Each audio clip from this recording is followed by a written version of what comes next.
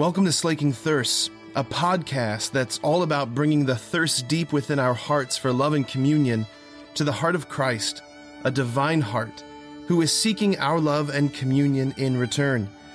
The hope is that the two thirsts would meet and both thirsts would be slaked. This section from Matthew's Gospel is a section I really love. You hear Jesus over and over again in this sort of litany of images, giving all of these different parables. It's like this sort of machine gun creativity coming out of the incarnate Word's imagination. He's like bubbling over with all of these images. He's trying to communicate what the kingdom of heaven is like. He's turning the diamond to show all these different facets of it with all these different images, all these different analogies. I love it. Here's the problem, though. I want us to pause and try and defamiliarize ourselves a little bit with that phrase, kingdom of heaven or kingdom of God, because as soon as we hear it, all of these mental images, all of these preconceived ideas, ways of thinking about this just kind of flood into our minds, images maybe of, the streets paved with gold, the pearly gates, clouds, angels, cherubs, worship, the Lamb, the throne, all of that. That place where we hope to go to after we die, and that's not wrong. But what I want to suggest is that when Jesus is using the phrase in these parables over and over again, the kingdom of God, the kingdom of heaven, I want to suggest that our hearts hear something slightly different. I want us to hear, this is the way that God is, right? Or what the Father is like. It's like Jesus is saying, I'm trying to explain what the Father is like, what his love is like, how he operates, how he orders things, how he does things. Okay, so with that in mind, I'm about to go on what might seem like a little tangent, but just stay with me on this roller coaster this morning. You with me? Yeah? Okay, good. All right, I'm sure you knew growing up, or maybe even now you know households where kids grow up that are really, really rough homes. Places where it's really, really painful and difficult to grow up. Maybe you know, maybe they're your neighbors, I don't know.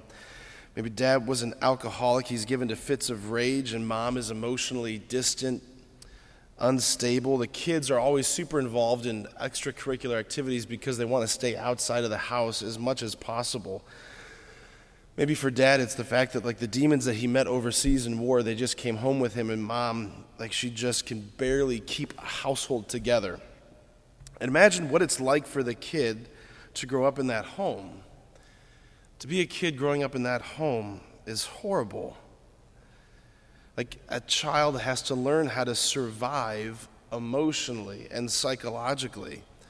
And they do it by making these sort of inner vows, not on a conscious level, but on a deep, unconscious heart, spiritual level. Things like, I'm never going to let myself get close to people, because that's when you get hurt. Or I'm never going to be vulnerable.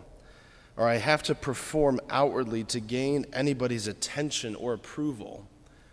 I'm only ever seen when I'm doing stuff. Or I have to learn how to read the subtle cues in my dad's voice and in his behavior, or to pick up on my mom's tone to navigate between their emotions. That I have to be responsible for that.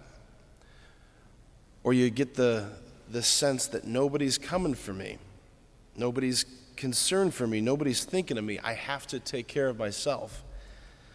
Now, I want you to imagine that child growing up in that house is suddenly removed from that situation, is moved from that home and placed into a different home, a home of incredibly loving, incredibly caring, just incredible parents, like a foster mom and dad, new mom and dad.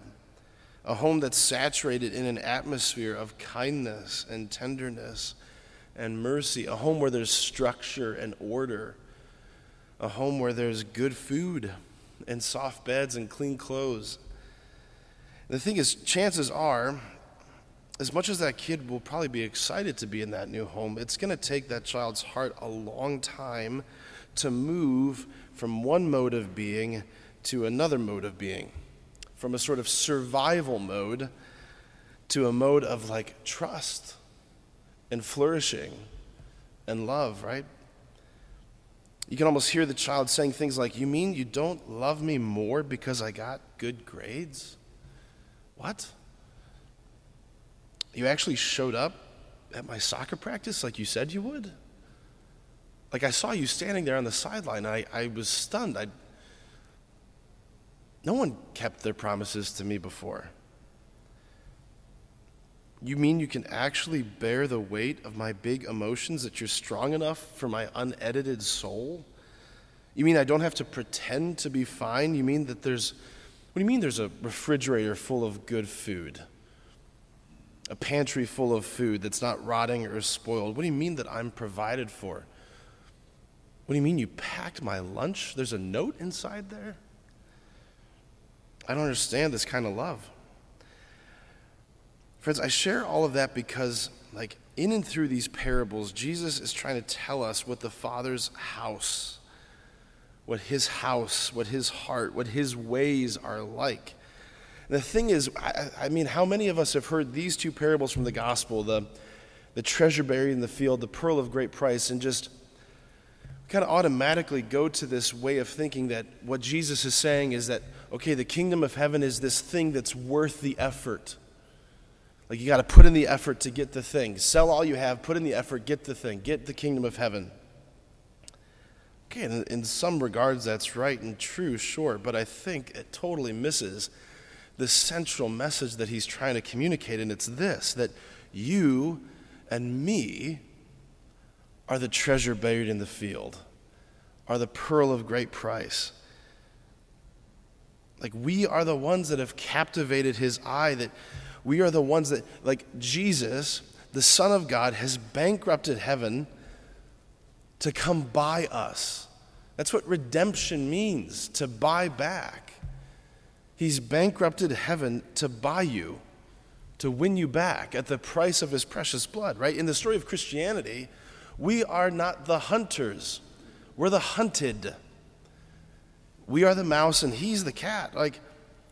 He says to us, I see in you a treasure worth having, a treasure worth discovering, a treasure worth obtaining, so I will bankrupt heaven for you. So what is the kingdom of heaven like? It's like that. Yeah, it's a love that is so wildly prodigal and so wildly lavish and so particular that the Father sends his Son into the field of creation to find you, to obtain you, to buy your heart back from the clutches of sin and Satan and hell. The point is this, that it's not about us looking for him. It's about him looking for us. That's what heaven's like. It's actively looking for you. That's the kind of love it is. It's about him looking for us. Our hearts that have been so formed and conditioned to live and cope in this fallen world, just like that child that was formed and conditioned to live and cope in that awful house, it takes us a lifetime, this long journey of having to unlearn that this is not what the Father's house is like, this world. It's an otherworldly kind of love. It's a lifetime of having to unlearn it and learn a whole new way of being, like the way of being a child. Right? Jesus says, unless you turn and become like little children, you cannot enter the kingdom of heaven. So friends, today, what I want us to reflect on throughout the day is just simply this idea that I am the treasure buried in the field, that I am the pearl of great price that he came in search for. Reflect on that throughout the day and just watch how it changes and what it does in your heart. Amen.